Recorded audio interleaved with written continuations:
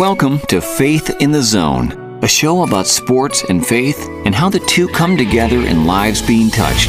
Right now, discover how people in sports walk in faith with host Mike McGivern and Pastor Ken Keltner on Sports Radio 105.7 FM, The Fan. All this time, you covered me.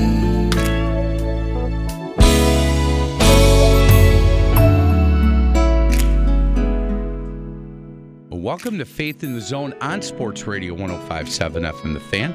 I'm Mike McGivern, flying solo this week. Pastor Ken Keltner should be back next week. Our special guest this week, he's a former Major League Baseball pitcher for the Montreal Expos and the Seattle Mariners. I think he was more of an Expo. We're going to find out. He is Brian Holman. Hey, Brian, thanks a lot for a few minutes of your time. How you doing today? Hey, buddy, I'm doing great. Thanks for having me on. I appreciate it. Is that true? Deep in your heart, are you more of an Expo or a Mariner, do you think? You know, I think more of a Mariner, even though I did come up with Montreal, and I credit Montreal with a lot of my development years, and I loved the Expos. When I got traded to Seattle, I went to the big leagues and spent most of my big league career in Seattle, so I would probably say I'm more of a Mariner than an Expo, but I love them both dearly. So, hey, we had some conversations the other day off the air, and you told me that first trip with the Mariners was to County Stadium here in Milwaukee, and that was quite a series for you guys. Well, it was. You know, we got traded. We were in San Francisco, and Randy Johnson was in AAA, and I was in the big leagues, and Gene Harris was in AAA. And we played the Giants on a Saturday night. I got a loss on a Saturday night. On a Sunday, we were in Candlestick Park, so I'm dating myself. There's, Candlestick's no longer there. And we play that game, and we fly to San Diego. And I went into the lobby of the hotel in San Diego, and Dave Dombrowski was in the lobby, and he said he needed to talk to me. And so I went over, and he had said that the Expos had made a trade and that I was involved, and that they had traded me and Gene Harris and Randy Johnson for Mark Langston and a player to be named later, which ended up being Mike Campbell. And so we flew to Milwaukee to meet the Mariners in Milwaukee because they were playing the Brewers.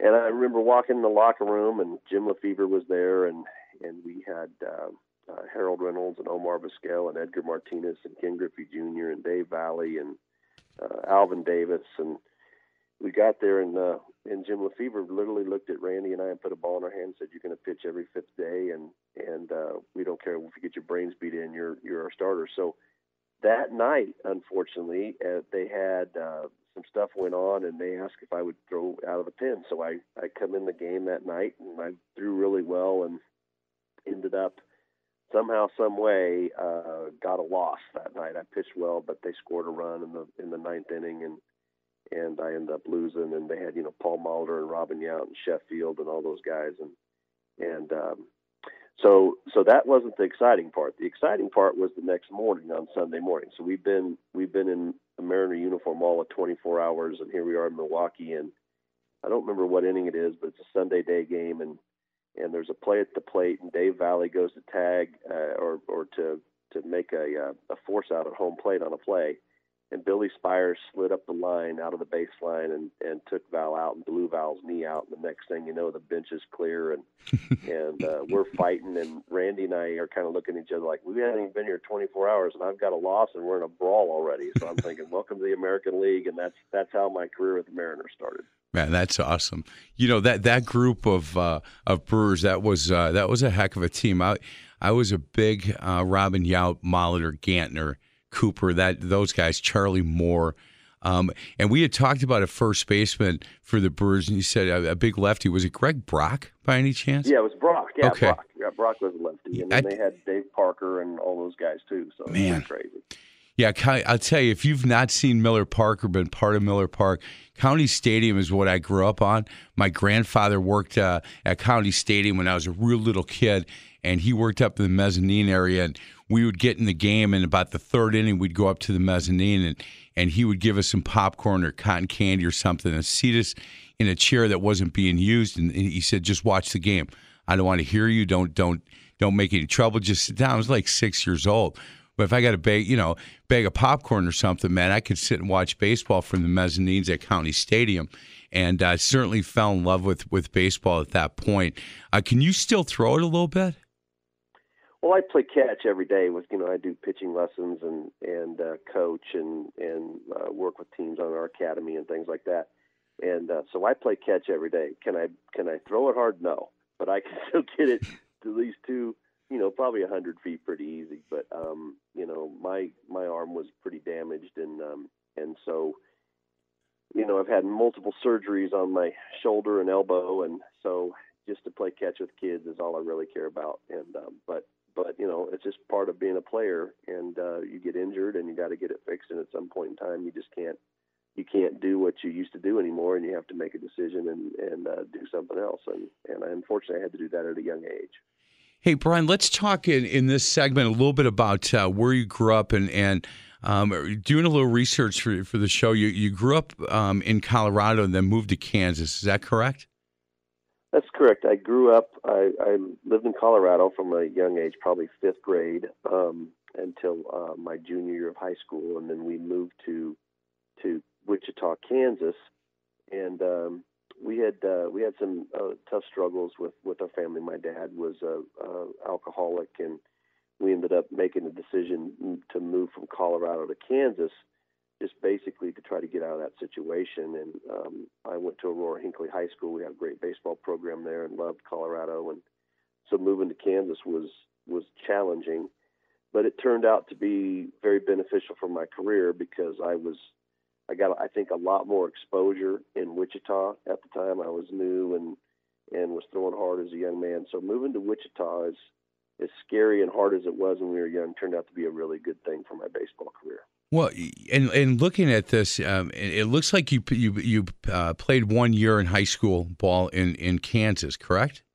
That's correct, yes. And that obviously very impactful because in 2007 you were inducted in the Kansas Baseball Hall of Fame with Joe Carter, Bill James, and Phil Stevenson. That's a pretty good group to go in with.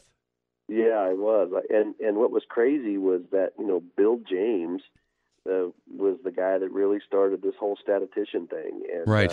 He actually worked for my agents when I was doing some stuff with the Mariners. So pretty crazy that all came to fruition.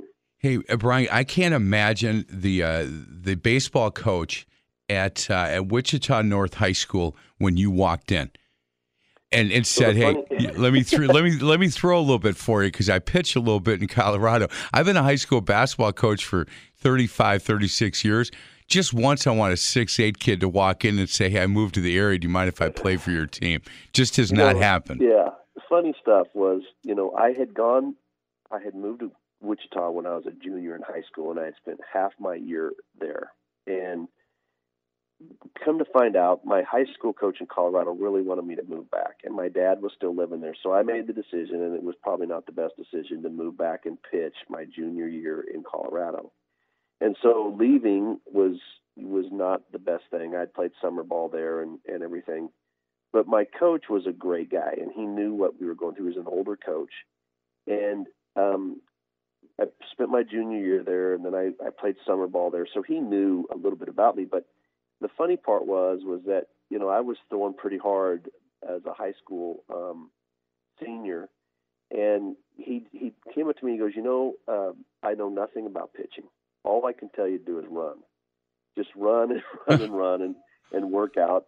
And I was, I played third base and shortstop, and he came up to me after he said that, and he said, I'm going to tell you something. You're not going to like it, but you're going to become a pitcher only. He said, I've never seen a kid throw a ball as hard as you, and I don't want to put you in a position where you could potentially get hit by a ball or break an ankle or do something in the field, so you're just going to pitch. I know you don't want to hear that. But he had a lot of wisdom there, and he knew I was going to probably get drafted out of high school, and so he was trying to protect me. But the greatest thing about him was just that he knew I was in a rough situation, and he put his arm around me and said, I'm going to help you. We'll get through this. And it turned out to be the best thing that could happen. Boy, you have no idea how much I love hearing that story. Again, as a coach myself, there are times that, especially early in my career, you got to check yourself. Is it more about whatever it takes to win, and if you're doing that as a coach, and not what's best for the player? It's there's a lot of guys out there, a lot of coaches out there.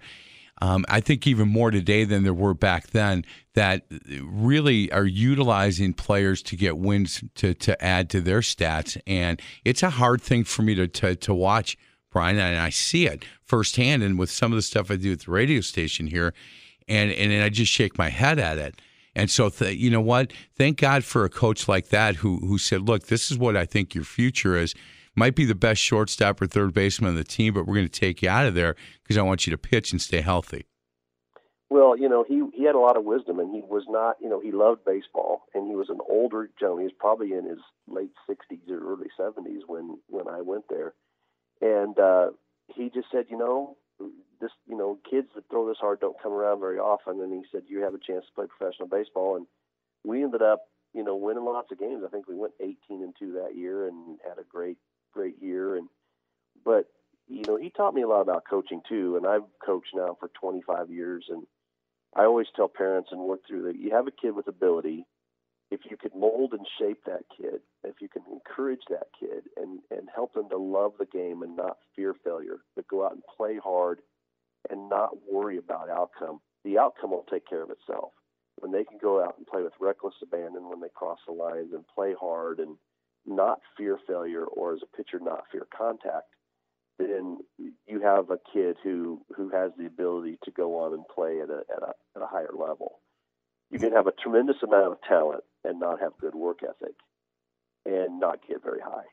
We're you can have mediocre talent and play hard and get much higher. Yeah, I agree totally with that. We're talking to Brian Holman, former Major League Baseball pitcher, the Montreal Expos and the Seattle Mariners. Before we get to a break, you come from an unbelievable baseball family, correct?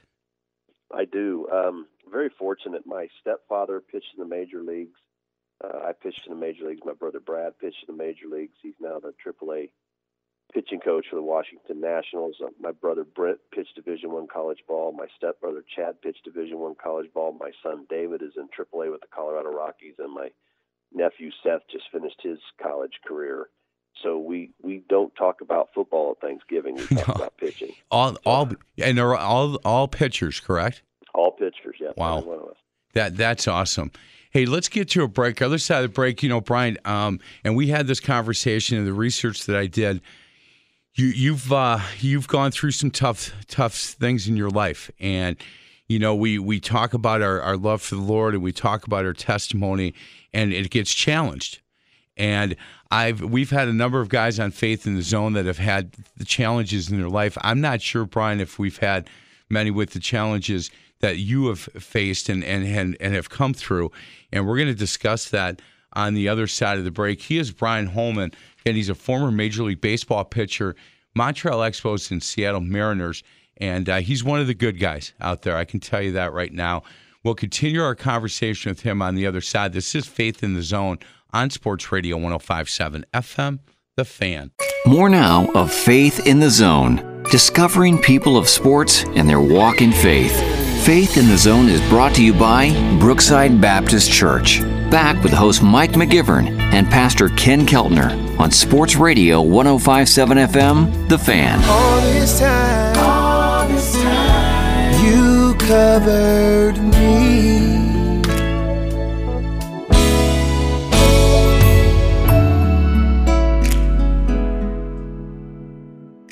Welcome back to Faith in the Zone on Sports Radio 105.7 FM, The Fan. I'm Mike McGivern. Pastor Ken Keltner from Brookside Baptist Church. We'll be back next week. Our special guest, he is Brian Holman, former Major League Baseball pitcher with the Montreal Expos, Seattle Mariners, and he now does a lot of speaking. So if you're encouraged and you want to bring him into Milwaukee, and I'll tell you this, if he comes to Milwaukee, I'm going to get him in the batting cages and take him deep. I'm just kidding, Brian. You know that. I watched you on a couple of clips. There's no chance, even today, that I could catch up to what you're throwing. You can email Brian at brianholman36. Brian Holman, the number 36, at msn.com. if you have any questions for Brian, any interest in bringing him in. Hey, Brian, let's talk a little bit about some of the things in your life, and we're going to ask first for your testimony and where your walk with Jesus Christ began. So, growing up in an alcoholic home and all that implies, all of the craziness from, being evicted from your home and all of the, bills not getting paid and all that craziness that goes on, it can produce anger and bitterness and frustration. And I was one of those kids that baseball was my whole world and my whole life. And so I realized that that I was a baseball player, and that was really my 100% focus. And so I got married young, and my wife had gone through some tough issues as a kid too. So you had two really very spirited, angry, frustrated people. And so going through the minor leagues and a young married couple, we had a lot of struggles, and we always believed that if we just got to the major leagues, that everything would be fine. And so that day came. We got to the big leagues, and throughout the big league season, I kind of realized, I've worked really hard to get to this point. Is this really all there is? How much money or fame or fortune do you need to be happy? And none of that stuff was making me happy.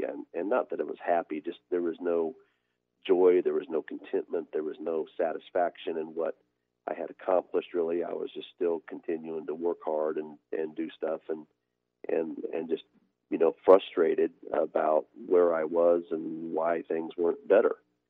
And so I'd really come to the point where I thought my wife and I were probably going to get divorced at the end of the season, and it just was not working well. And so I left to go on about a 14-day road trip. And while I was gone, a friend of mine who I played with, Tim Burke, and his wife had come over and wanted to talk to Jamie. And so when she talked to Jamie, she really sat down, and for the first time, Jamie had opened up to her about what she had gone through as a young girl, and was just broken. I mean, broken and struggling and in pain, and so Christine shared the gospel with her and told her about Jesus and the bridge that Jesus is to heaven, and Jamie came to Christ that day, and to this day, Christine Burke says she was the easiest person she ever led the Lord, just because she needed something so bad, and she had tried everything else that the world said, you're going to be healed from, psychiatrists to hypnosis to therapy groups and all that stuff, and nothing really ever worked. So I came home from this road trip and was thoroughly expecting to, have a fight or an argument, and I opened the door, and she said, "I'm so glad you're home," and threw her arms around me and hugged and kissed me, and I'm like, "Who are you? I'm in the wrong place." And then she told me what she had done, that she had accepted Christ and was a new believer. And I literally said to her at that time, I said, "You've lost your mind. That I want no part of this junk, and I want a divorce." Fortunately, the season wasn't over, and so I just saw an unbelievable change in my wife, and I kept starting to think, something's weird here. That just doesn't happen. People don't just wake up one day and say, "I don't want to be like this," and change. There's got to be a higher power or something else. And I believed in God. I wanted God in my life, but not really. I wanted to keep doing what I was doing. So on October 31st of 1988, I woke up and I was just in a rage. I was frustrated and mad. We were living in Montreal, and things just weren't right. And then Jamie shared with me that she was going to have a Bible study that day. And I was like, "Lovely, I'm out of here. I'm going to the mall or something." And as I started to walk out the house, I really felt this I can't really say it's a presence. I just felt this need to stay. It was like, you need to stay and listen to this. Well, the Bible study turned out to be my wife and the Montreal Expo's wives Bible study leader, a lady named Winnie Mariner. And they sat down at the table, and Winnie started to share with me about the gospel. And I can admit I was a jerk. I said, why do I need Jesus Christ in my life? I'm a Major League Baseball player.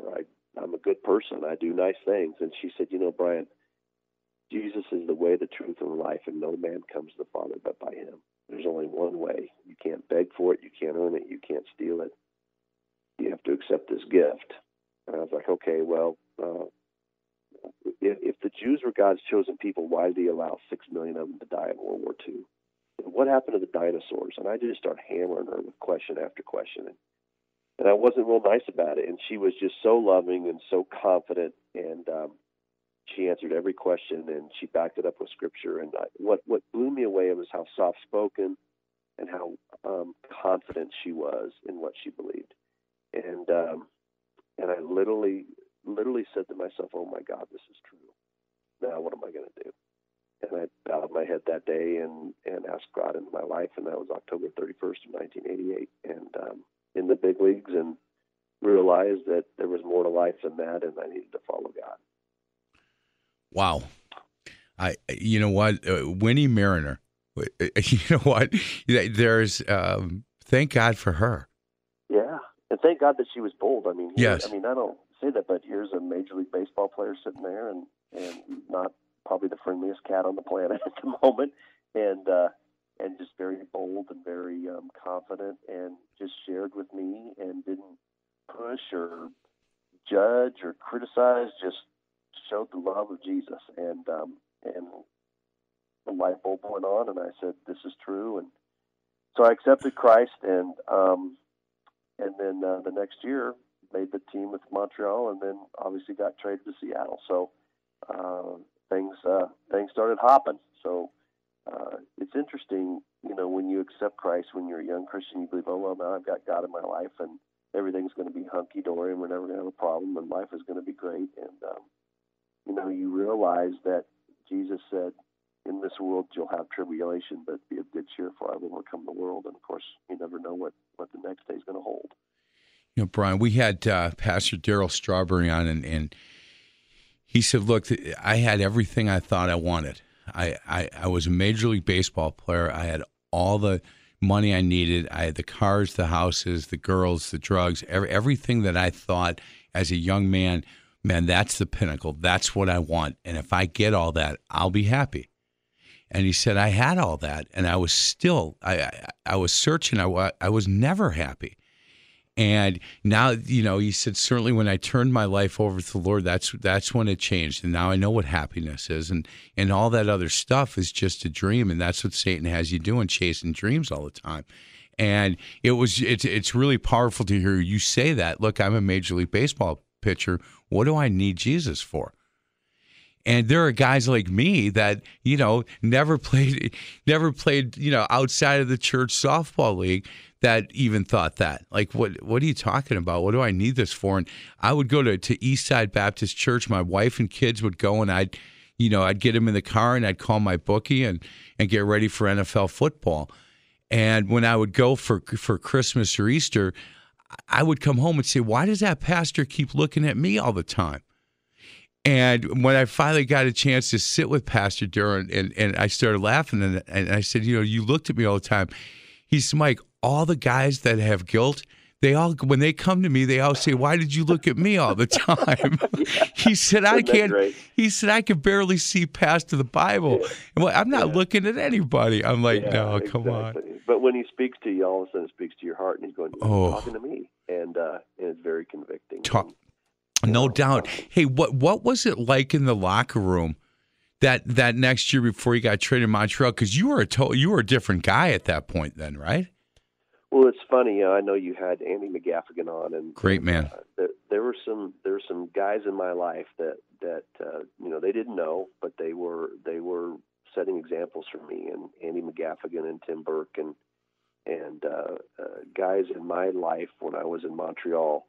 They were speaking into me. And so the next year, I was a very angry, when I played baseball and I went on the field, I would fight at the drop of a dime. I was just this crazed, and it probably really started from the time I was little.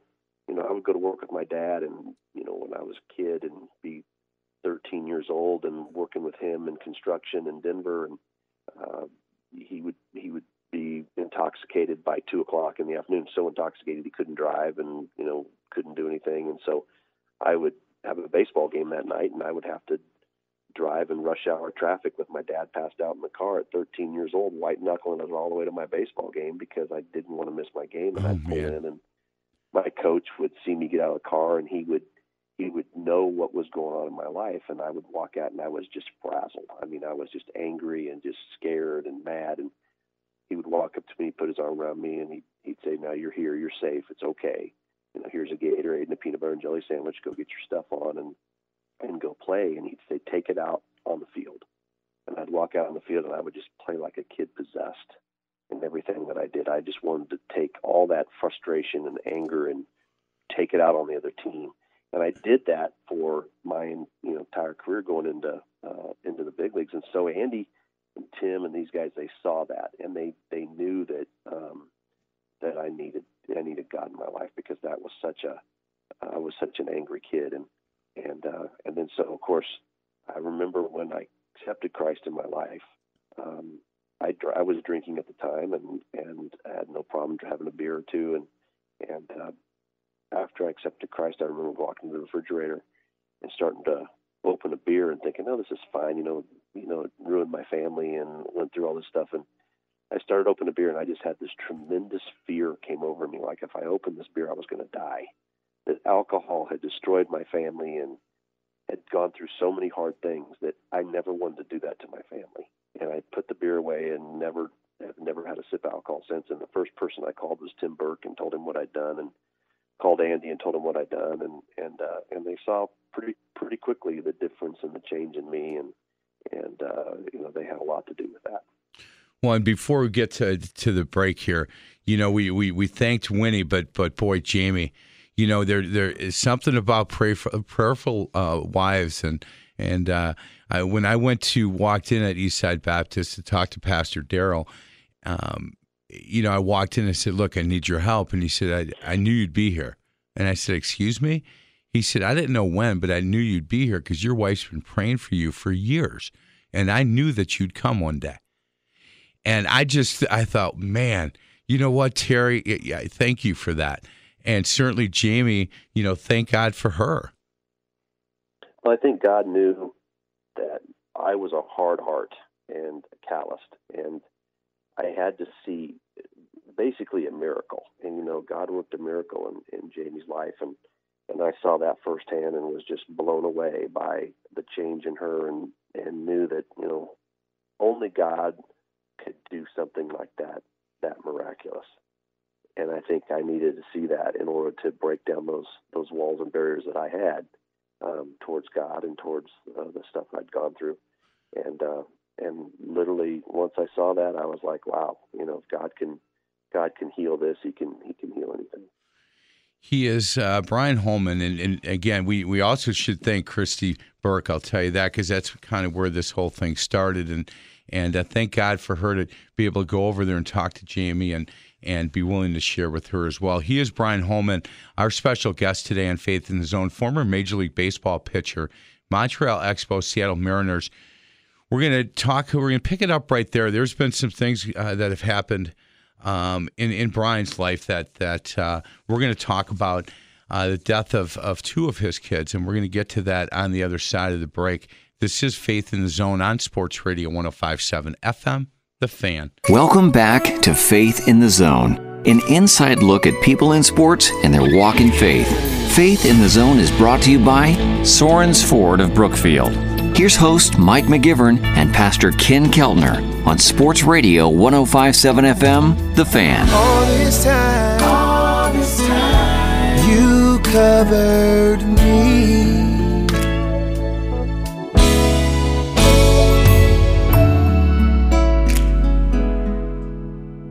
Welcome back to Faith in the Zone on Sports Radio 105.7 FM, The Fan. Mike McGivern flying solo this week. Pastor Ken will be back next week. My special guest this week, and man, he is powerful. Brian Holman, former Major League pitcher with the Montreal Expos and the Seattle Mariners. If you have interest, bringing Brian into Milwaukee, he's a motivational speaker, and I've watched and listened to some of his stuff, and trust me, he's really good. Brian Holman 36 at msn.com is how you get a hold of him. Brian Holman, the number 36 at msn.com. JamieFineStone.com if you have questions about having him come in and what that would take to get him here. That's exactly how you get a hold of him, or you can call me here at the radio station, and I can get a couple of questions to him as well. Brian, I'd mentioned it at the end of the last segment and the end of the first segment, but you and Jamie have gone through some really, really difficult things as parents. And if we can, certainly started with Cassidy, your daughter that you lost to leukemia. How old was Cassidy? Cassidy was almost 11. She would have been 11 in October, and we lost her on July 30th of 2006. Boy, oh boy. That had to be a really, really difficult time for you as a couple and a family. Well, it was, and I want to rewind a little bit to kind of give you an example of where we came through that process. As a baseball player, after I got traded to Seattle, I was throwing well. I was the opening day starter in 1990 for the Mariners, and I almost threw a perfect game, and I was winning games and throwing complete games. We had a good young team, and everything was going very well. And in 1991, at the end of the season, I went in to have a simple shoulder operation to clean up some stuff, and it turned out that it was a very, very severe injury. I had a major shoulder reconstruction done and started that process. So I'm looking at the potentially end of my career, and 2.5 years later of constant rehab and constant work, I had to make the decision to retire. My arm would not work anymore. And so one moment I'm at the peak of my career and pitching great, and before you know it, I'm sitting in the living room in my house in Seattle having announced my retirement.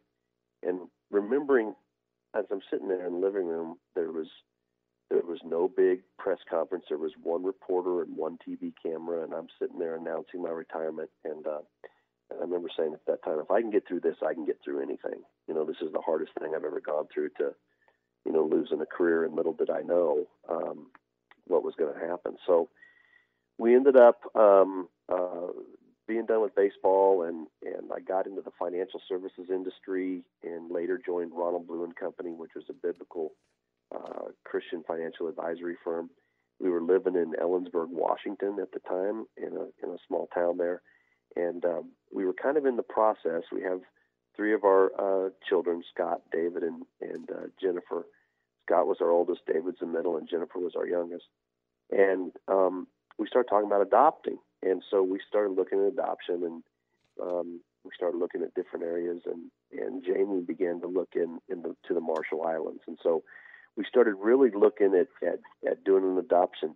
And in the middle of that, we had a tragedy hit. My youngest son, David, was snowboarding. He was 8 years old, and with his brother and another family. And David fell off a chairlift, and he fell 30 feet off a chairlift. And when he hit the ground, he broke his left femur in 4 places and broke his left wrist and arm, and he had multiple internal injuries and a concussion. And of course, they get him off the mountain and they get him to the trauma unit, and they do a CT scan. And as they do the CT scan, they said, "Hey, there's a spot on David's brain, and we don't know what it is, but we need to do an MRI." And so when they did the MRI, they came back out about an hour later, and they said, Mr. and Mrs. Holman, we're sorry to tell you this, but David has a brain tumor. Oh, my goodness. So we were completely shocked that this had gone on. He had fallen off a chairlift, and now all of a sudden we're dealing with a brain tumor. So the plans for the adoption were put on hold, and we waited, and he had to rehab all of his broken bones and injuries, which he did and never complained and went through all that process. And the tumor, the doctors were fairly convinced that it was benign and that it wasn't going to grow at this time. So we put that on hold, and they said, we'll watch it and monitor it.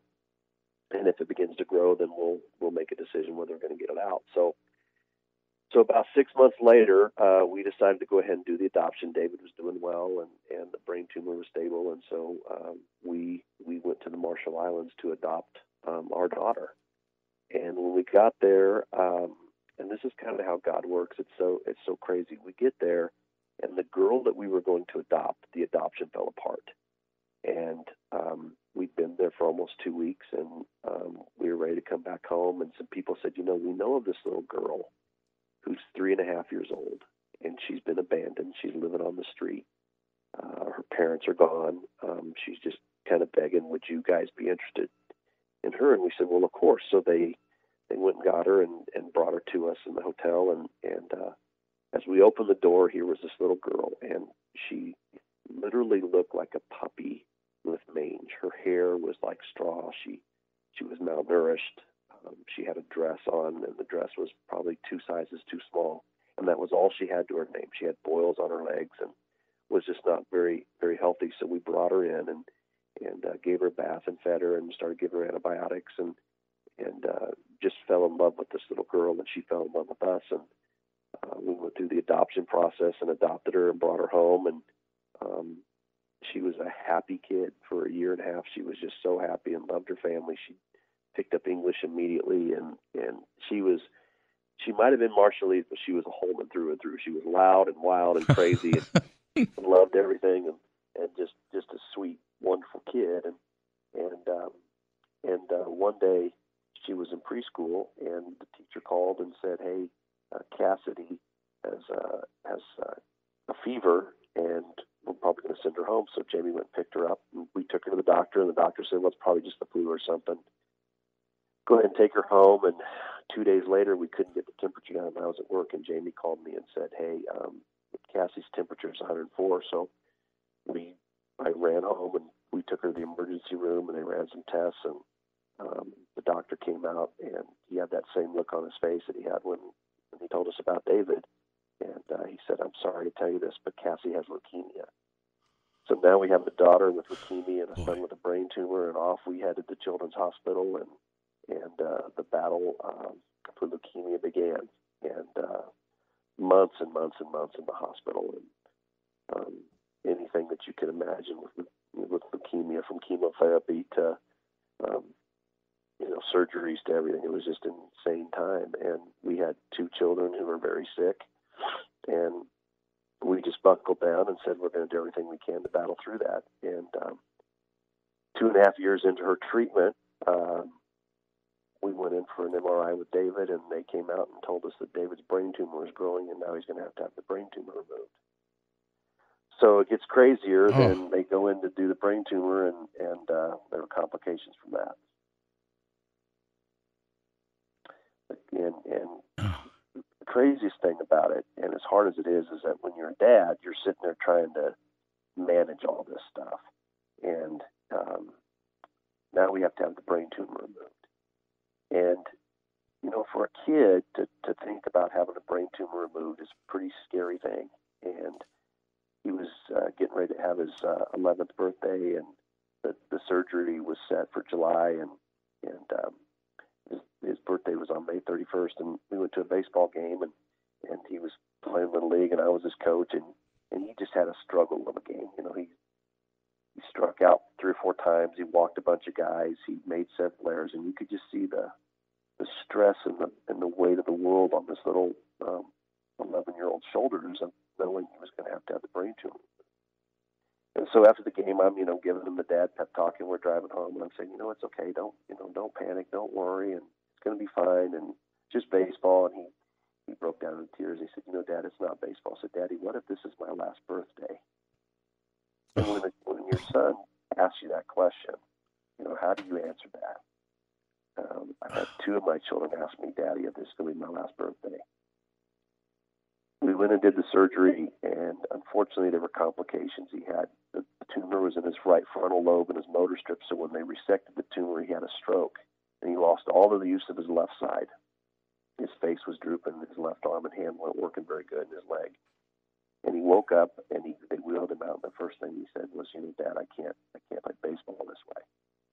And I said, you're never going to quit. You're going to stay focused on the prize, and you're going to keep battling. And months and months and months of rehab he went through. And he slowly began to come back, and he, about 2.5 years later, was playing baseball again and working through high school ball as he got better and got stronger, and then went to college, and then he's a tremendous story that now he's a 6'6", 230-pound right-handed pitcher in the Colorado Rockies organization. Wow. And he just never quit, and that's what I love about him. And he's a hero. And Cassidy never quit. She fought for almost 6 years, and she battled until the day she took her last breath. And obviously, losing a child is the hardest thing that a parent goes through, and it certainly was excruciating. But I tell people all the time that God pours His grace out, sometimes in a thimble, and then sometimes in a waterfall. And I can tell you through that we experience God's grace in waterfall proportions. He is Brian Holman. Boy, former Major League Baseball pitcher with the Montreal Expos and the Seattle Mariners. We're going to get to a break. We have a short fourth segment, but the story continues. And I can tell you that Brian Holman and his wife and family have gone through more than most, and he's the guy getting up on the mountaintop. He's the guy saying, hey, look, trust Jesus Christ. Trust Him. Walk worthy when you're walking. And if Brian and his family and his wife can do this, I'm asking, buddies of mine that listen to this show, if there's anything you need from me, or if you're going through anything, you give me a call, because I'm so inspired by Brian's story and Jamie's story that I'm just proud to be able to say that we're having this on Faith in the Zone, because this is a man who is rock solid in his faith, and we'll continue on the other side. This is Faith in the Zone on Sports Radio 105.7 FM, The Fan. Back to Faith in the Zone, a journey on how people in sports walk in faith. Faith in the Zone is brought to you by Pella Windows and Doors of Wisconsin. Here's host Mike McGivern and Pastor Ken Keltner on Sports Radio 105.7 FM, The Fan. All this time, you covered me.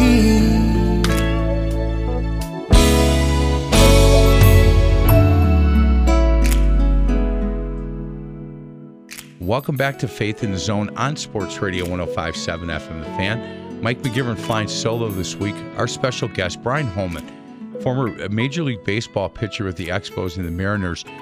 And him and Jamie, his wife, strong Christians and been through a lot. And where we left off, it continues, because Brian, during all this, had open heart surgery.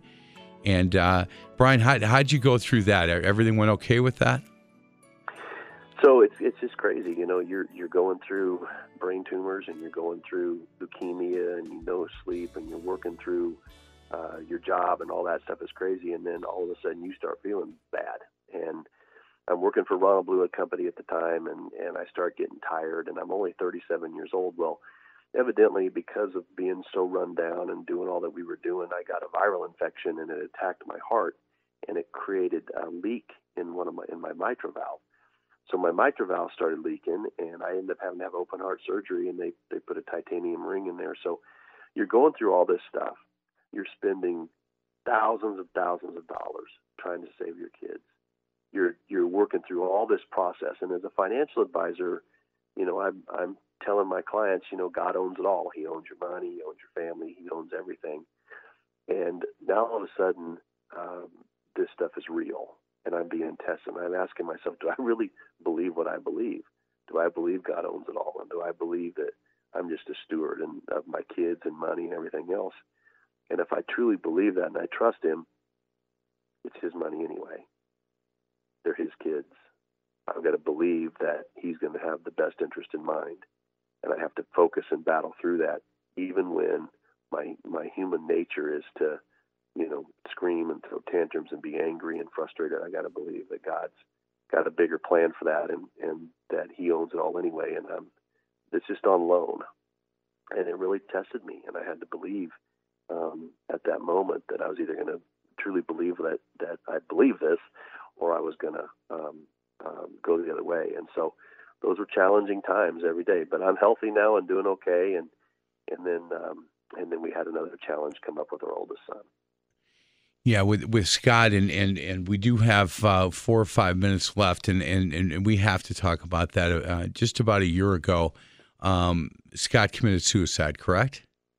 Well, he didn't commit suicide. We don't know. He died of an overdose. So Okay. We don't know the whole process. But when our family goes through all that, it affects everybody differently. And Scott was in a lot of pain and struggling and having a tough time. And you've got two sick kids, but you have two healthy kids, and you're trying to work through that with them. And somewhere down the road, Scott just got lost and began to use drugs, and we did everything we could. We spent every dime we could trying to help him and get him through that. And it just, no matter what we did, he would not stop using. And we come from a highly addictive family, like my dad was with alcohol. And so at some point you got to say, you know what, he belongs to God. We've done everything we can, and sure, we can pray for him and help him. But at this moment, he's got to figure out, and he's got to want to quit. And he used drugs for a long time and battled through it. And then unfortunately last year we got a call that he had overdosed and passed away. So at 30 years old. So, it's just a tragedy and beyond heartbreaking and sad. And, we can barely talk about it, but, again, I'm a firm believer that God doesn't waste pain, and that God uses pain to be able to help people, to help other people. We know, hundreds of people who come from great families and are wonderful people that have had a child who's gone off and found heroin or methamphetamine or something, and once they're addicted, they can't stop. And a lot of loss in the United States due to drug overdose with our young people, and it's a tragedy. It's an epidemic, and we certainly want to try to do everything we can to make it stop. Yeah, I agree. I agree with that. Hey, and to lighten the mood at the end here, I just and I'm so sorry for your loss with your son, Scott. I am, and not to make light of that at all, but I wanted to ask one goofy question. I guess if Ken Phelps walked in the room right now, would you shake his hand or would you yell at him? Oh, I'd shake his. I saw him in Arizona. It was funny. We had a Mariner reunion, and he walks in the room and he looks at me and he goes, "When do we start batting practice?" Joking around, and I laughed at him. But we as baseball players, we know that stuff happens and it's fun, and coming one out away from a perfect game is a wonderful memory, and I'm probably now more well known for not getting it as I would have if I'd have gotten it. So that might be the case. Ken Phelps hit a home run to right field, and he was 1 out away from a perfect game, and that's why I asked him about Ken Phelps. What'd you throw to him, by the way?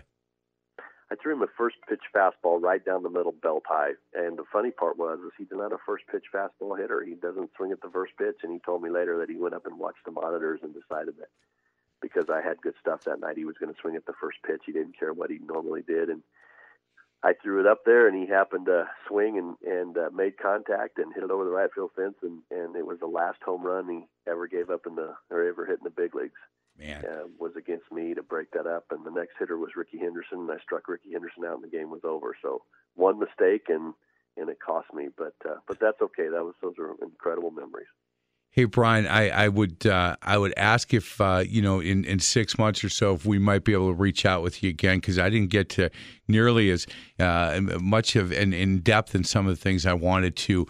You're just such a good man, and thank you so much for opening your life and your heart to us here at Faith in the Zone.